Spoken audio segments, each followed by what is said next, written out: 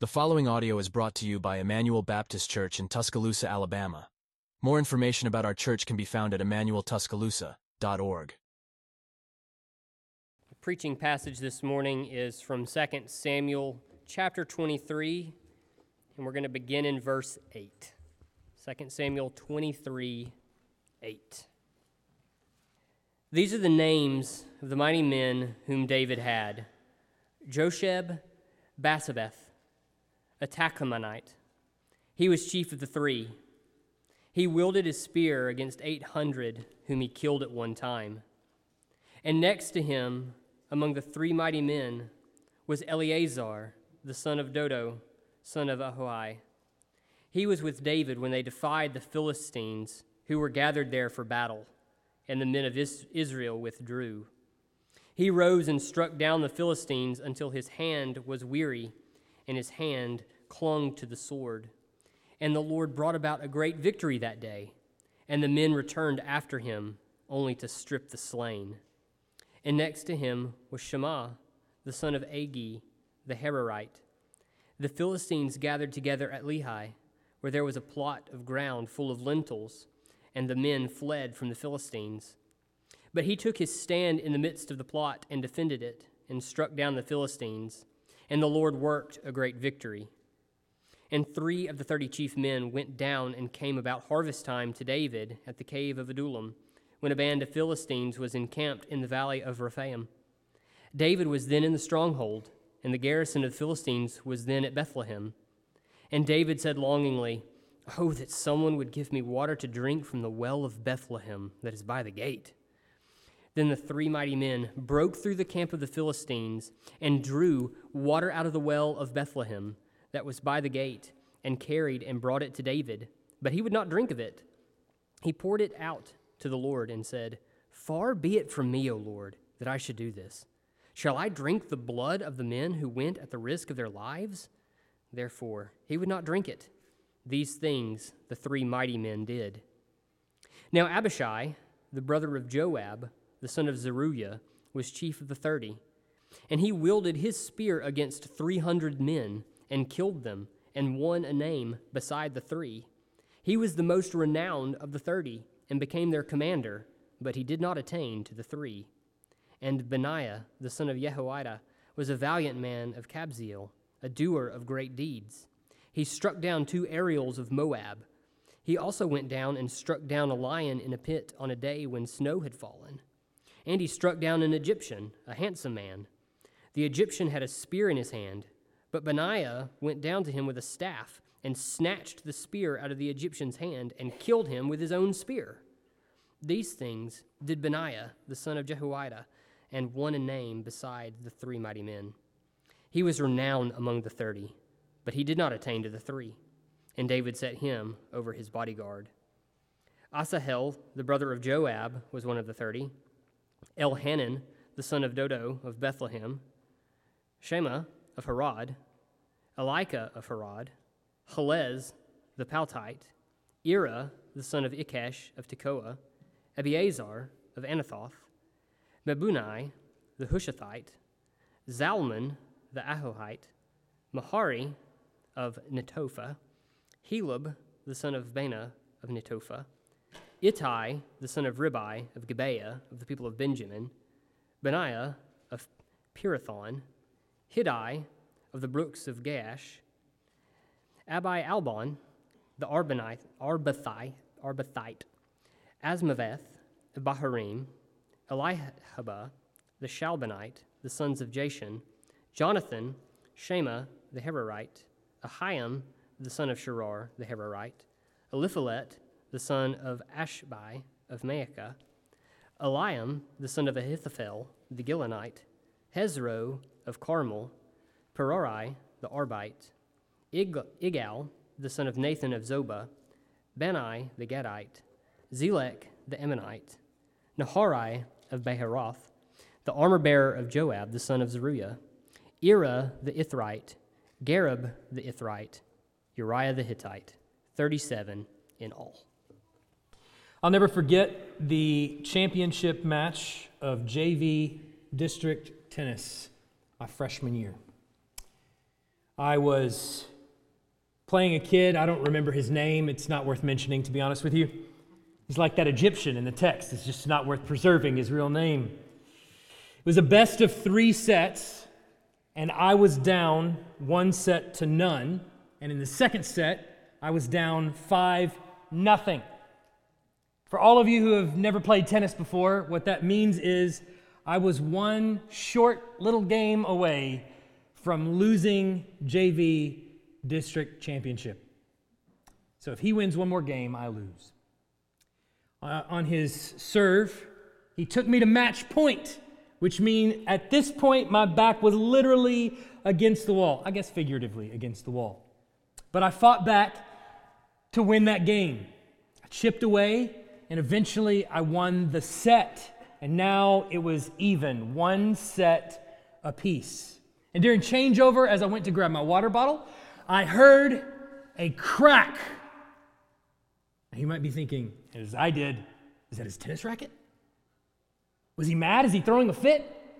I turned over to look. I didn't see anything. Turns out that loud crack that I heard ringing in my ears was his spirit. I had crushed it.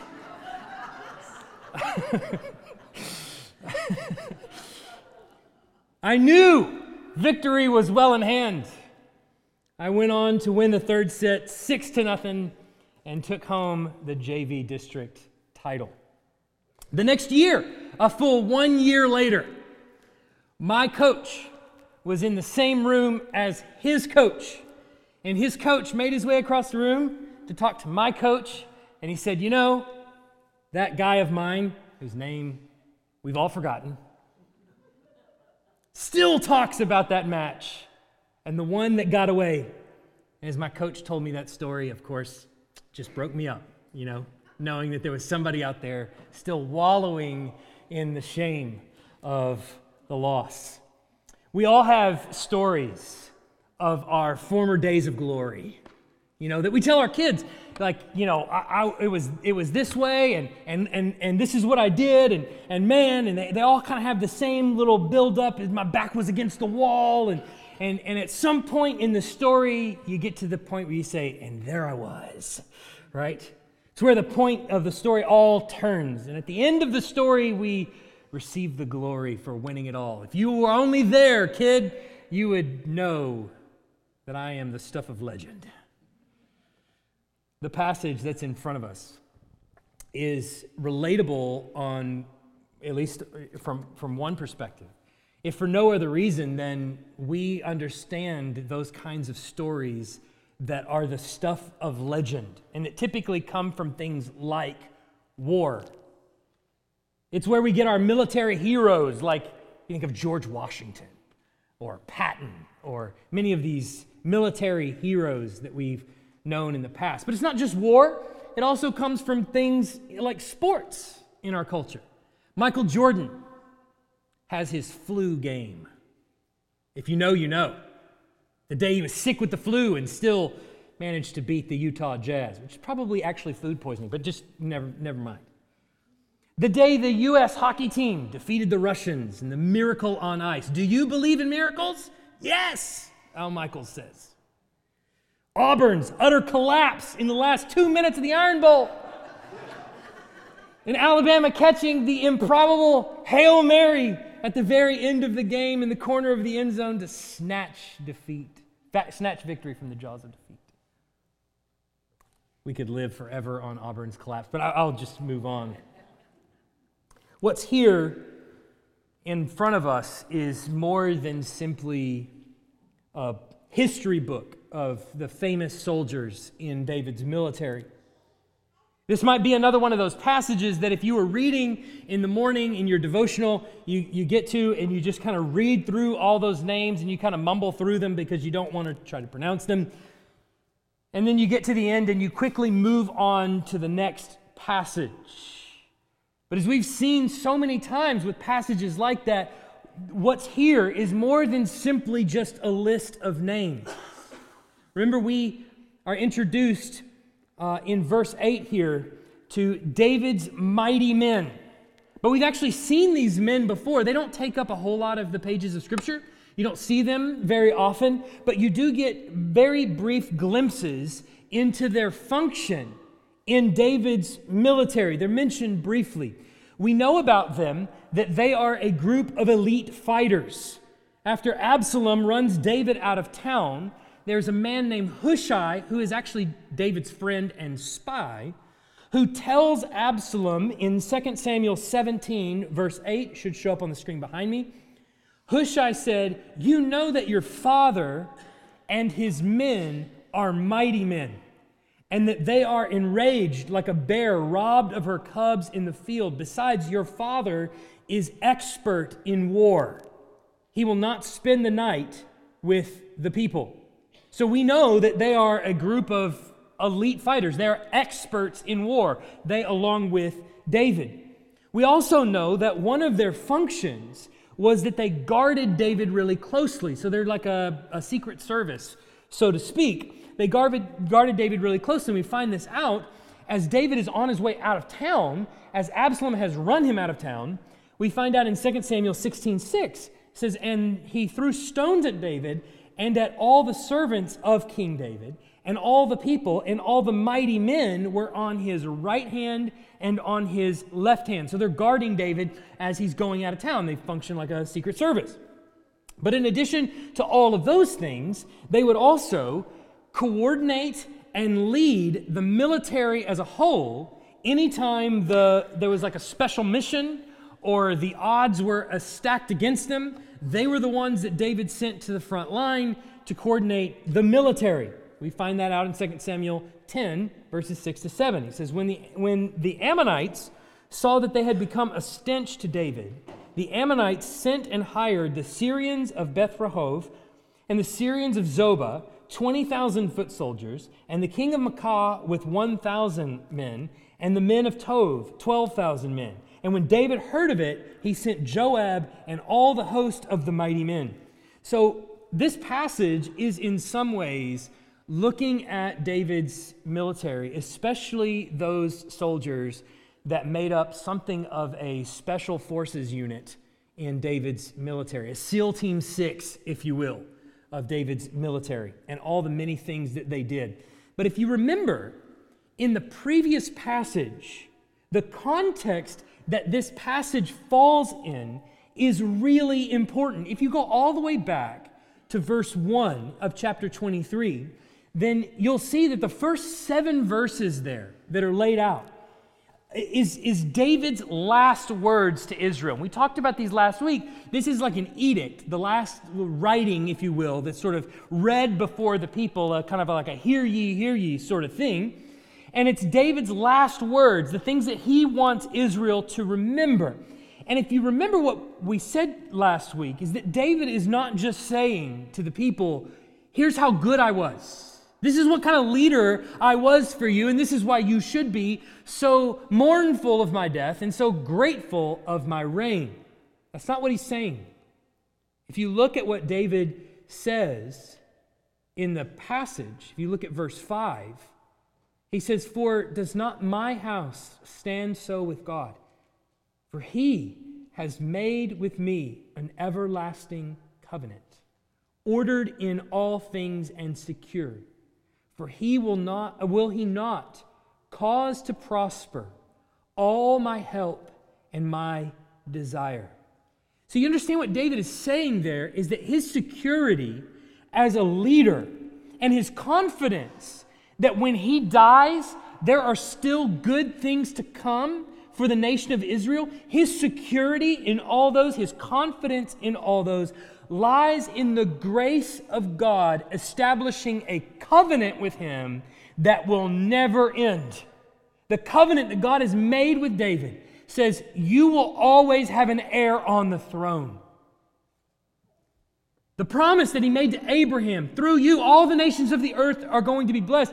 David is finding out that is through my line that's going to happen. That's through my sons and grandsons being on the throne that's going to happen. And so that is the security and the confidence that David has as a leader. It's in the promise that God has given. He's depending on the grace of God who will cause his house, his line, to prosper. That's what he's saying. And so the passage that's in front of us is not just a random list of famous military captains and soldiers. What's in front of us are stories of God's grace to the nation of Israel through the military victories of valiant men. So we could look at it one of two ways. You could read it as the human eye would, as the flesh would want to read it, and just say, these are great stories of all kinds of military victories. But the text and the context is pushing us to think deeper and look at it with spiritual eyes. And actually say, no, this is God's provision of grace to his people. And it's further evidence that against all odds, God is going to see to it that his people prevail in any and every circumstance. So here are the stories of grace that we're going to look at very briefly this morning. First, we're going to see that God supplies his grace through the efforts of his people. God supplies his grace through the efforts of his people. We start off in this passage in verse 8 with these three legendary captains. And they're people we've never met before in Scripture, but they're three legendary captains. And they're essentially the leaders of this Special Forces unit of SEAL Team 6, essentially. And the reason that they're the leaders is because they've achieved some form of notoriety for these spectacular feats that they have accomplished, or rather that the Lord has accomplished through them. Look at verse 8. These are the names of the mighty men whom David had. Josheb, Basshebeth, a Tahkemonite. He was the chief of the three. He wielded his spear against 800 whom he killed at one time.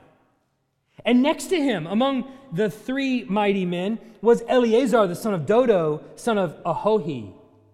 He was with David when they defied the Philistines, who were gathered there for battle, and the men of Israel withdrew.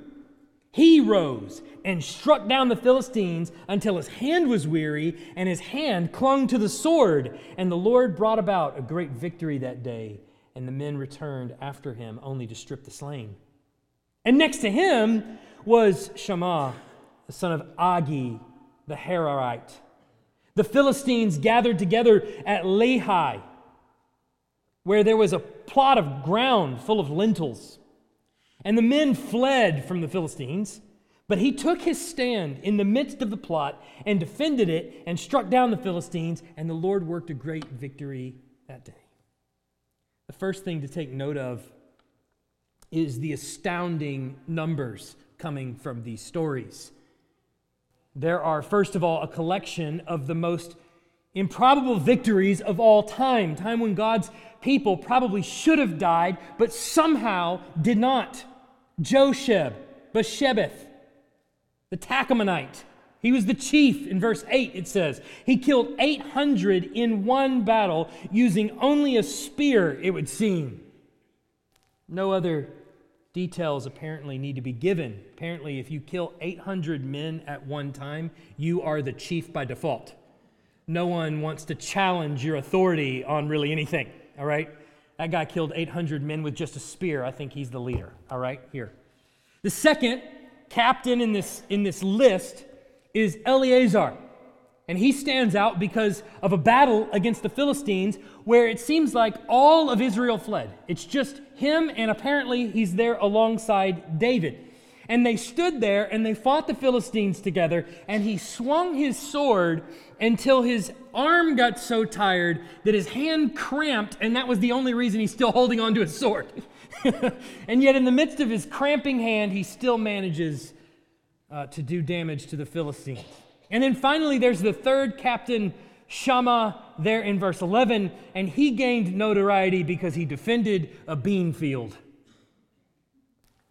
Now, likely the Philistines are there, they're robbing the crop, and there's some farmer out there who has no choice but to just give them the crop that they're stealing from anyway. And he comes in to defend this bean crop, and now you might be thinking, what any normal human being would be thinking, which is, why would you risk your life for lentils? They're disgusting. And that's true. At least make it worth it. If you're going to defend a bean field, make it a refried bean field. That would at least be decent. Chips, it's great. It's fantastic. But I think that's actually the point. The point is that the Jews, though they ate lentils, it was not by any means a delicacy. It was necessary for a balanced diet, but it's not something that the kids are clamoring for at the dinner table. And so this might be like saying he risked his life for his people's cauliflower supply. And all God's people said, ugh, right? Cauliflower supply? Yeah, essentially. There's two others mentioned there in verses 18 to 22. The first is Abishai, who becomes the leader of basically SEAL Team 2, which is sort of the still elite forces, but not quite SEAL Team 6. He's not one of the three. He's David's nephew, and he's the brother of Joab, and he killed 300 people, and he won essentially a name for himself because of the feat that he accomplished there, but still not quite what the three were. The three were and always will be ahead of the rest. And then there's Benaiah, who is also a valiant man. It says in verse 20 that he struck down 2 Ariels, which is very similar in Hebrew to the word warrior. So it's probably struck down 2 Moabite warriors. It's also similar to the word lion. So it's possible that he struck down 2 Moabite lions, but I don't think so. He also struck down another lion and chased him down in a snow pit. He's known for going into battle with an Egyptian man and using his own staff, only his staff, and takes the spear of the Egyptian man and is able to kill him in battle with his own spear. He's not as renowned as the 3, but he is appointed as the head of David's secret service. But what's important about the list of these men and their accomplishments is not the individual accomplishment, and here's the story of the great thing that they did. There's a theme that the author is begging us to look through in order to see these stories. And if you look at verse 10 and verse 12, it's right there. It says, as he rose and struck down the Philistines until his hand was weary and his hand clung to the sword. And the Lord brought a great victory that day, and the men returned after him only to strip the slain. And then in verse 12, it says, but he took his stand in the midst of a plot and defended it and struck down the Philistines, and the Lord worked a great victory. Now, it would be easy in a passage like this if the goal is to celebrate the military accomplishments of these mighty men, to say, look at what they did. Look at how impressive this was. You can go right now and rent millions of movies about the exploits and the various things that SEAL Team 6 has done around the world, and you can be impressed, and all of them will hail them as heroes, and maybe rightfully so, because of the great victory that they accomplished. But that's not the way the Bible lifts up the men who did these things. Instead, it says, the Lord accomplished a great victory that day. You would be mistaken if you're reading this passage and you're elevating these men to a hall of heroes. Yet the passage is intentionally wanting you to see the heroic feats that they accomplished. But it doesn't want you to merely stop there, because that would be idolatry. What it wants instead is for you to come back to the reality is that God is actually at work in and through his people to accomplish the salvation for you, nation of Israel. There is a question that's bound to be on the mind of every man, woman, boy, and girl who's hearing that these are the last words of David. And that is, okay, but what happens now? David was the king. He was God's chosen one. He was placed on the throne by God himself, and now he's going to die. So what happens now? Do we just move on? How can we be sure that God is still going to uphold his people even after his king passes? These stories are meant to tell you exactly why you can be confident in that. Because these men that are fighting on behalf of the nation of Israel are put there by God himself. God's grace to you, nation, is brought to you by all of these people that he has put in the path of battle and has given victory. Remember Hannah's prayer at the beginning of 1 Samuel, which becomes the theme of the entire book and is the lens that you look through when you're reading 1 and 2 Samuel. Remember, she prays this in verse 9 of chapter 2 of 1 Samuel. He will guard the feet of his faithful ones, but the wicked shall be cut off in darkness, for not by might shall man prevail. The adversaries of the Lord shall be broken to pieces. Against them he will thunder in heaven. The Lord will judge the ends of the earth. He will give strength to his king and exalt the horn of his anointed. How is it that his hand was cramping and he was still able to hold onto the sword and fight off all those Philistines? How was he able to kill 800 Philistines with just a spear?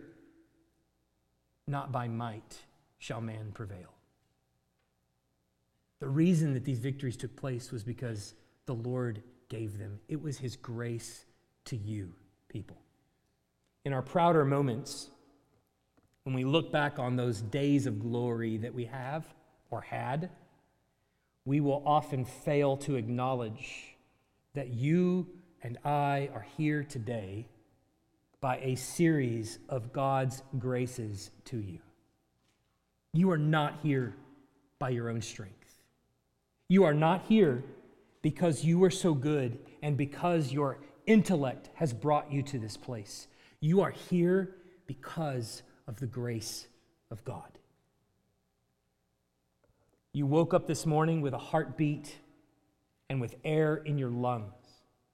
Blood was pumping through your veins and your brain started receiving signals. I guess it never stopped, but it was receiving signals from your nervous system as you got up out of bed this morning. This is an example of God's common grace to you. But it's not just these everyday examples. There's other things that happen every single day to you. You have food in your pantry, God's grace. You have people in your life who have done wonderful things for you, things you may never even know about. That's God's grace to you. You have stories of overcoming adversity that you never thought would end. How did you do that? How were you able to overcome those adversarial circumstances? It's God's grace to you. Did it take effort on your part? Did you have to get up and study? Did you have to get up and work? Did you have to get up and apply all of those things that you had learned to your day? Absolutely you did. You had to actually do it, just like these mighty men had to actually go into battle and hold on to a spear and stab people. It's gruesome, but still, they had to until they were exhausted. They really were very talented men in the field of battle. But their talent and their energy were also examples of God's grace that he had given to them. This passage is attempting to take our eyes beyond the mere physical provision of military victory through these courageous heroes and lift them up to a God who has provided the grace for the nation of Israel to persevere against impossible odds. All of these are examples of God's grace. But we also see here that the gifts of God's grace should be returned to him with thanksgiving. Gifts of God's grace should be returned to him with thanksgiving. There's another 3 of the 30 men that are listed here. They remain anonymous. We don't really know their names at all, but it seems to be another 3 that are called out. And we see that in verses 13 to 17. And we see it where David expresses this longing in his heart. This is probably at a time when he's running from Saul. And he says in verse 15, "Oh, that someone would give me water to drink from the well of Bethlehem that is by the gate." So as I said, it's probably a time when David is running from Saul earlier on in his life. And David thinks back to his homeland. And any homebodies out there kind of know the sentiment that David is feeling right now, that the water abroad does not taste as good as the water at home. There's something about the way Mama makes the grilled cheeses that's just better than the way everybody else does. And so David is sitting there longing for the water at home, and he voices this out loud in a moment of desperation. No water is as good for me as the water that is at home. So his men, valiant as they are, hear him expressing this feeling of discontentment, and they want nothing more than to make their king content. And so they leave the camp secretly. They break into the gates of Bethlehem undetected. They grab a pitcher of water or a canteen of some kind. They fill it to the brim and they seal it, and they come back to David. And what does David do? In verse 16, he would not drink of it. He poured it out to the Lord. Now it seems at first when you look at that how rude is that? Hey, these guys risk life and limb, and they bring this canteen of water. David, here, we heard your complaint, and we got you water from Bethlehem. And he goes, thanks, guys. And he just dumps it on the ground right in front of him. Which you think would be just the root. See, he got it, all right? There's humor in it. It just seems like the rudest thing that anybody could do, but actually his response is far from harsh. Look at what he says in verse 17. Far be it from me, O Lord, that I should do this. Shall I drink the blood of the men who went at the risk of their lives? Therefore we would not drink it. These things the three mighty men did. David is actually honoring their sacrifice. He's actually honoring what they've done. And because what he sees that they have done is risked their life, he treats the water as a blood offering. How many kings are worthy to receive a blood offering? None. David sees what these people have done, and he says that is an offering, and because it is an offering, it is fit only for the Lord to drink, and so he pours it out as a dedication to the Lord. He's not being harsh to the men, he's elevating their sacrifice to something that only is worthy of the Lord to consume. This is even beyond something that I should be drinking. This is unworthy of the Lord's servants. Perhaps in this, there's something that we should also consider. How much is your life spent in gratitude to God for the things that He has given to you? Whether it's people or things or even challenges and trials that He's brought your way. Things that have been impossible to overcome. Things that you thought you never would overcome. And yet then one day, God gives you the victory over those particular trials or challenges. How much of your life then is spent in thanksgiving? What I've found is that it is very easy to complain. I don't know if you're like me, but I can look at all of the things in my life and I can begin to navel gaze and I can start to think about all the things that have gone wrong, all the things that I wish I had done or didn't do that I should have done. All of the things that were against me, maybe it's people, maybe it's circumstances, whatever it is. I can think about how unfair it is. I can complain about it to others. And I will be quick to sit down with others and go, here's my laundry list of grievances. How often are we the kinds of people that sit down and list for others all the many things that we're thankful for? How many of those trials that you've gone through has God actually brought you through? How many of those circumstances has God given you the grace to overcome? How many people have been put in your life to help ensure your success? Not people that tear you down, but people that build you up, that encourage you, that pray for you, that help you, that always seem to be there when you need them most. The names of those people sometimes fail us. They fall away and we refuse to think about them. And yet in reality, those are gifts of God's grace to you. You understand that even the trials that have come your way, He has done to, as the song said earlier that we sung, to burn away the dross. It's a period of refinement that He's brought you to in those trials of suffering. But do you also see that in the midst of those trials that can sometimes weigh us down, that there are a host of people also around you willing and ready to share that burden with you? Perhaps we as God's people should be quicker to express gratitude and thanksgiving and complaints and griping. Hopefully there is an attitude that you're seeing here from David where he's looking at everything with spiritual eyes. Well, on the surface, this is just a canteen of water, a kindness that somebody has done for you by going to get it from a place that you really like and has brought it to you to give to you so that you might drink it.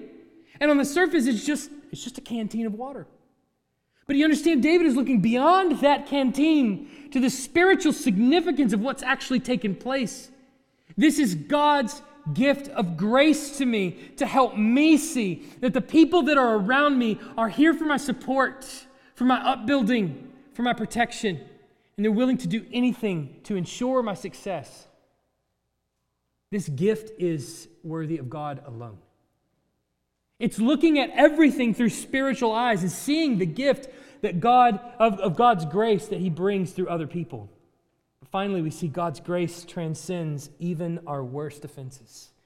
God's grace transcends even our worst offenses. There's this list of men that I'm not going to go through and read because, like Jeremy, I would butcher the names. I'm there with you. It's like, what? But you see at the very end of this list, verse 39, it's capped off by one name, Uriah the Hittite.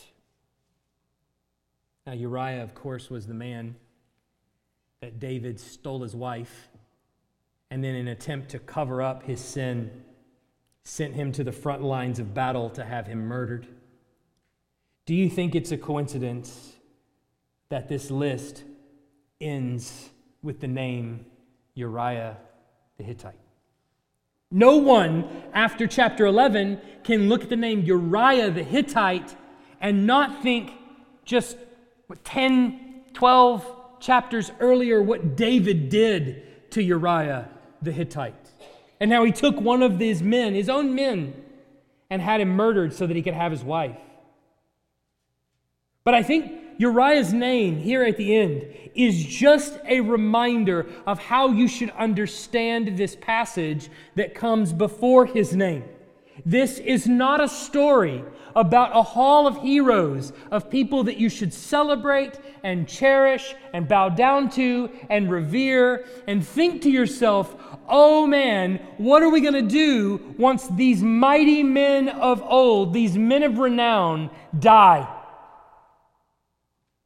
No, instead, what you should see is that David here is king, and the Lord has done great things in surrounding him by terrific people and has given him grace upon grace to ensure the success of his kingdom.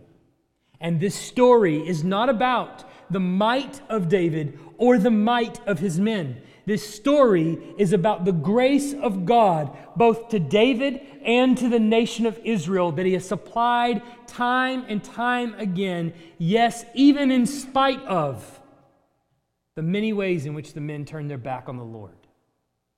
Even David himself. God has continually supplied more than we could ask or imagine, more than any of us deserves.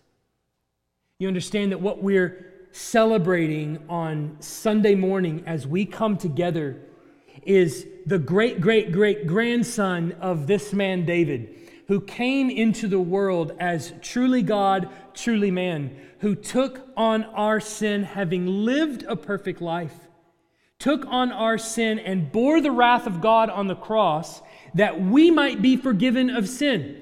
In spite of our many offenses against God, He is still the one that takes up the mantle of our forgiveness and dies on our behalf, that we might have not only forgiveness of sin, but then 3 days later rises that we might have eternal life.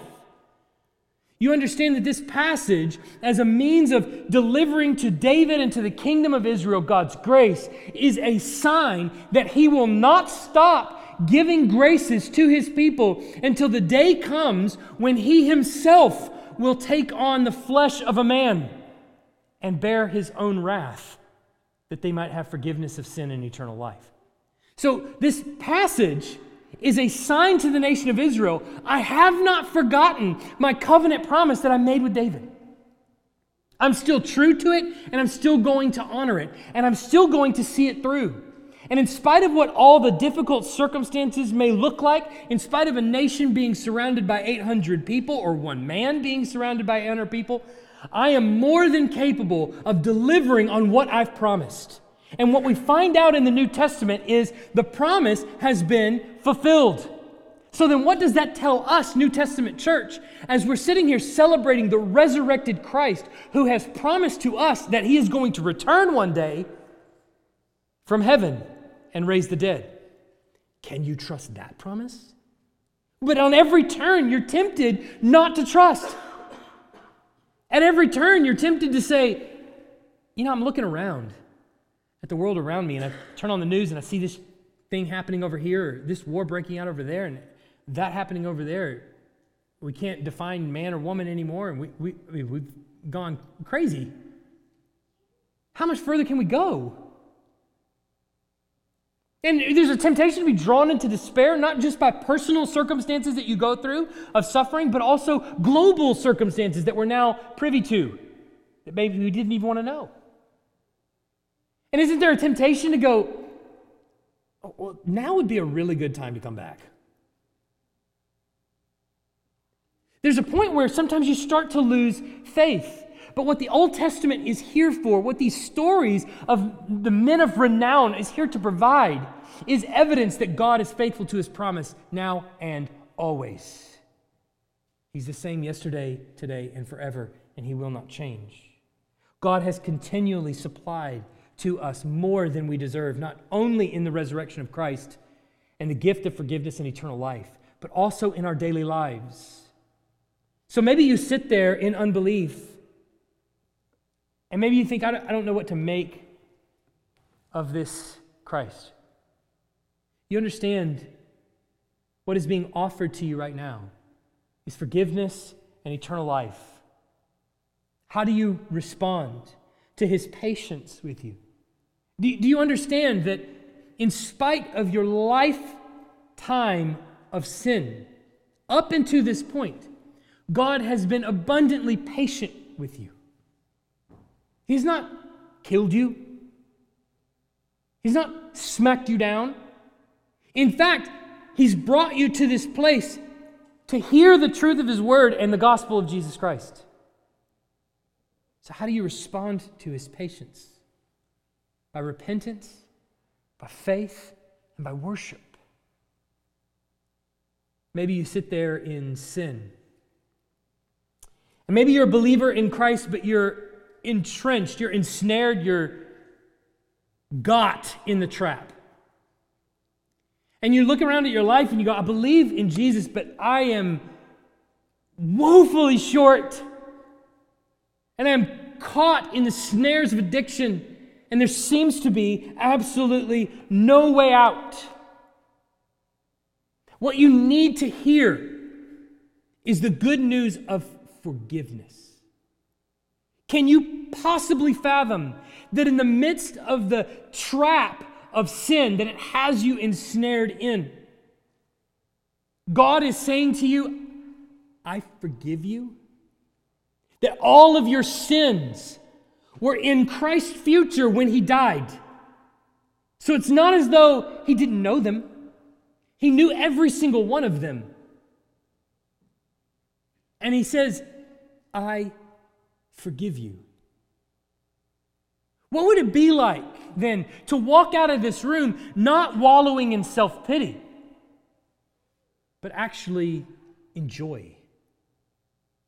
That's what he wants for your Christian life, is not constantly wallowing in self-pity, but repenting of sin and genuinely expressing thanksgiving and joy for the forgiveness that can be found only in Christ.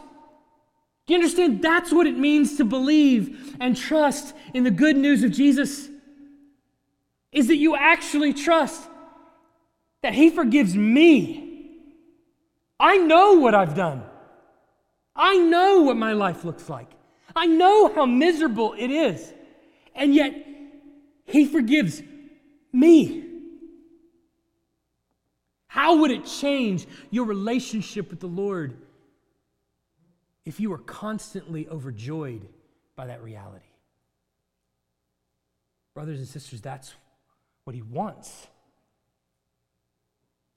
Stories of your brilliance or your wisdom or your strength or your prowess, however short-lived that may be, however minuscule, like JV tennis, that may be, all of those things are God's abundant grace to you. So what kind of life should we live when we look around at the many people and at the many things that God has given to us by His grace? We should look at them with gratitude. Be grateful. Celebrate what God has done. Count your blessings. Thanks for listening. If you live in the Tuscaloosa area and are looking for a church, we'd love for you to visit. Our service times are Sunday mornings at 10:30 and Wednesday nights at 6:15.